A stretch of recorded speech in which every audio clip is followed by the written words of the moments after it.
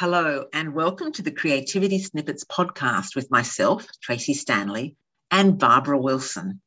We're passionate about encouraging creativity and are the co-authors of the book, Creativity Cycling, Help Your Team Solve Complex Problems with Creative Tools. Now, I live in Brisbane in Australia, and Barbara lives near Nice in the south of France. We started recording our monthly conversations at the beginning of 2020 to provide information and inspiration on applying creativity in all aspects of your life. Now, today, we're going to be discussing how we use metaphors and imagery in the creative problem-solving process and how you use these tools to think differently and to see new patterns and new relationships, typically in a complex scenario or situation. Now, if you've been brought up in a corporation, say a large multinational company, maybe you're very adept at collecting and sorting information and data and preparing PowerPoint presentations full of pie charts and histograms and relationships between data. Now, these are important skills, and they're very heavily promoted through business schools as well as through organizations. But there is another way that uses our experience and our information to make connections between different pieces of information through the use of thinking about something and the relationships between something through the use of imagery. Now, look, I'm just going to pass the floor over to Barbara to tell us a little bit more about how you can use imagery and in the creative problem-solving process. Thanks, Tracy. Images are very powerful, and they can unlock aspects of a situation that are not expressed in words. They kind of work at a more unconscious level. I really strongly believe that words can be limiting, and I'll come back to that in a little while. I mean, you mentioned, for example, the skills many have in data manipulation analysis. Well, image work kind of goes beyond that and starts to enable a greater understanding, a deeper understanding of a problem that sometimes would be missed out at that level of data manipulation. Now, there are many ways I've used image work in creative problem solving. My favorite has been to work on an unconscious level with collage. Also, you can use drawing, painting, sculpting, and we both, I believe, use these, and we both mention that in our book. I'd like to, though, stress that, as you mentioned, that connections are often made, but they're not made in the same logical way that they're made with analysis. So sometimes it's just an insight that can come up, often even not at that time, but maybe the day after that you've been putting something together visually, and you look at it again and something comes out of it that you hadn't seen before. Now, one of the most used forms of imagery is metaphor, and this often is easier for people to use than just creating images just spontaneously, I guess. And a metaphor is a figure of speech in which an image is used to denote something else. So you could say, I'm often people talk about, let me think, the organization as a machine. And that's a classic metaphor that Gareth Morgan introduced in his book, Imaginization. And once we've got that image of the organization as a machine, then you start to explore, what does that mean? How does a machine work? And then in what ways does this organization work that is like that machine? So it helps to kind of pull apart and get a deeper understanding of how things are working or not working. In the CPS process, we can use metaphors in that first stage then to understand the problem better.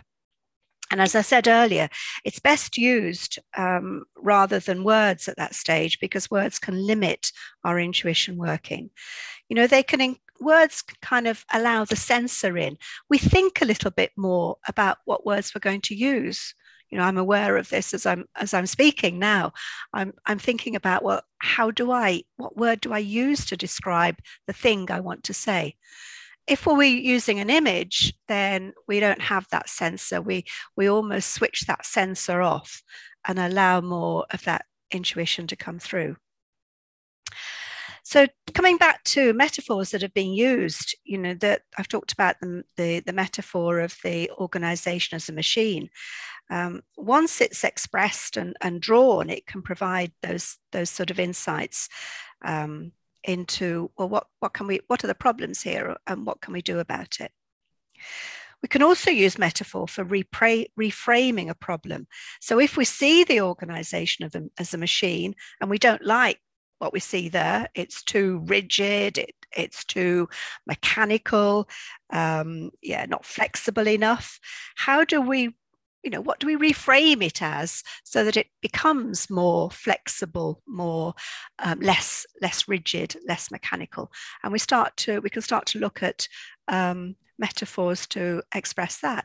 I just had a flash in my head then about, a tiger running through the jungle, and that flexibility of how a tiger runs. I'm not suggesting organizations should become tigers, but that's a kind of maybe an extreme, but an example of reframing. It's interesting, Barbara. Some people, I guess, in pockets of organisations, perhaps use metaphors more than other people.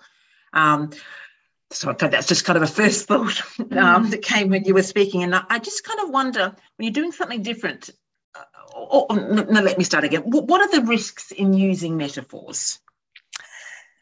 Well, one of the problems, and I think one of the risks, is that they can actually frame our thinking in a very specific way. So, I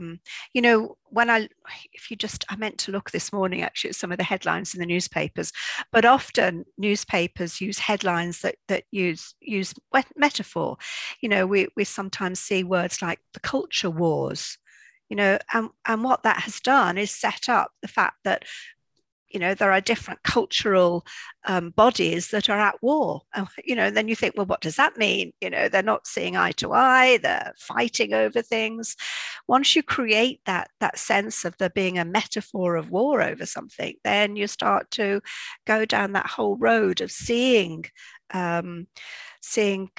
conflict everywhere. So I think that's the danger, that we can create something very much more structured and inflexible by creating the metaphor around it. Sure. Tracy, can you share your experience of how metaphors have been used in organizations? Sure. I think that very early in my career, I was working for an organisation that took over another organisation that had actually been a competitor.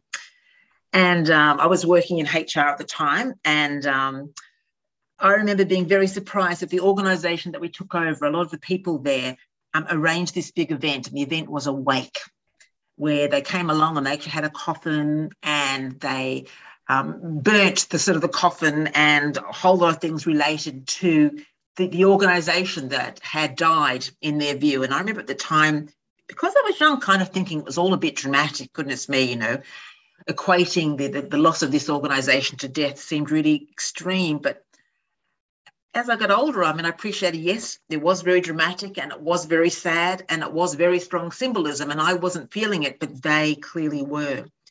And, as I got older and had more experience of other sort of turbulent changes in organisations, I really understood why they did and how important that process was. So that was kind of my first experience with the use of metaphors and using this wake. Another one was one of my colleagues was actually working with a part of the organisation that kind of felt a bit devalued, and they spent a bit of time coming up what's the right metaphor to describe who we are. And I remember that they came up with the concept of, we feel like we're the elephant. We're big, but we're clumsy, and we're not sexy. And for me, it was very, a huge beast. And they were a sort of a huge beast, an important piece, but they weren't sort of the sexy part of the organisation. And I know in many organisations I've been in, different parts of the organisations are sexy at one point or the other. And this gave me more insight into how they were feeling, and it was something that I hadn't considered. Because, of course, I'd seen an elephant and I knew everything about the elephant and how they moved, so I completely understood what was being communicated by the use of that imagery. Barbara, you've been in quite a few organisations as well. What's been your experience of imagery and metaphor? Yeah, thanks, Tracy. Just very quickly, when you said about the elephant, I was thinking about that whole metaphor of the elephant in the room, which of Oh, course is yes, meant to be invisible. So it's like yes. it's huge, but it's no one's seeing it. So it's quite interesting. Interesting metaphor. Yeah, thank you. Well, I guess I just wanted to go back and talk about my experience really of using metaphor in when I first started working with creativity, and it was way back in the early 1990s. I led a change program in which each member of the department was asked to draw a metaphor to represent how the organization was doing at the time. Now, this was something I initiated. I think it was much to the amusement of the leadership in the organization. However, they gave me the authority to go ahead with this. So I asked everybody to draw one, and actually most people did draw it. Some people described it, which of course is going back to using words, but most people drew it. And then we repeated this a second time, asking for a metaphor for how they would like to see the organization. And then we worked with actions to bridge the gap. And the process then, because that turned into a sort of action-based program, lasted a good 2 years. But many of the images initially were transport-based. I guess it's because they're kind of easy metaphors to use, describing things like an airliner with no pilot, a large oil tanker slow to turn around. They were just a few of them that I remember. Very difficult to try and explain or present the results of that to the leadership at the time when it was about them. But that's another story. But I think I based my work on work I'd come across, and it was inspired by Marjorie, or rather, I was inspired by the work of Marjorie Parker, who I know I've talked about before in these podcasts. And she helped a company called Karmøy, a Norwegian company, develop a vision for the future using a metaphor of a flourishing garden. Now, they also had a metaphor for what was the current situation, and that was a dying garden. And they had so that garden represented what they would like the organization to become.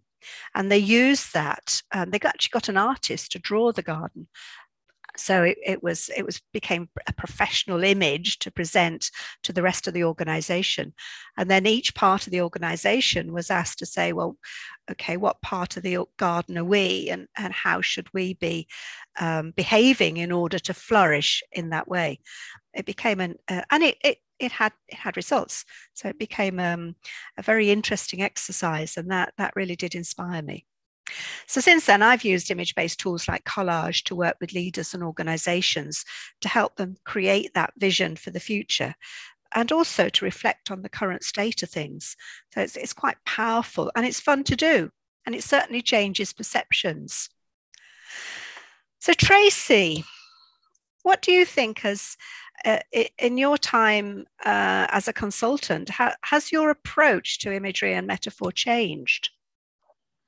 It's an interesting question, and I'm pleased you asked me this, and I know we've been chatting about it because I've been reflecting myself upon what my preferences are and how sensitive I've been to the expectations of those I've been working with. So, I mean, I've done a lot of business studies, a lot of analytical work, and with a strong emphasis on logical reasoning, collecting data, sorting data, presenting data.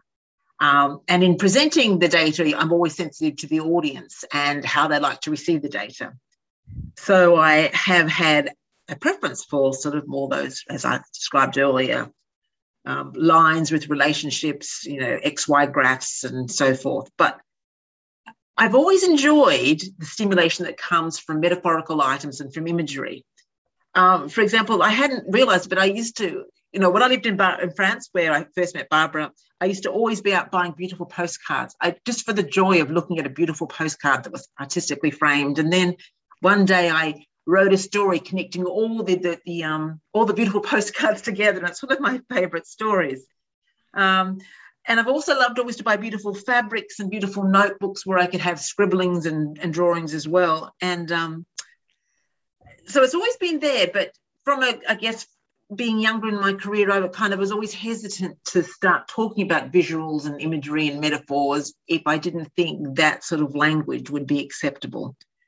And I guess, and now that I've got a bit older, I mean, my first preference is to grab a sketchbook rather than start typing notes. I mean, I still do take notes when I've been to meetings and I've got ideas, but when I'm trying to sort of create something new, I'll start doing the basis of a mind map and a bit of paper and just put all my ideas down with some links and start scribbling in that way. So just feeling more comfortable doing that. And I get a better result when I get a better result. I get new insights when I take the time with my sketch pad than I do when I'm just dumping down ideas and trying to make links between words and bullet points.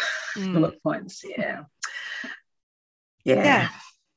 So, and this process, these conversations has really, it was a bit unconscious to me, to be honest. And I actually hadn't realised how much I enjoy the influence of metaphor and imagery until through my conversations with Barbara, that's become more aware to me.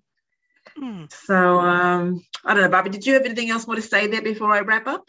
No, I think it's just interesting to, see that evolution. And I think that one of the things that you have told me before is that, this whole thing about permission to go beyond the boundaries.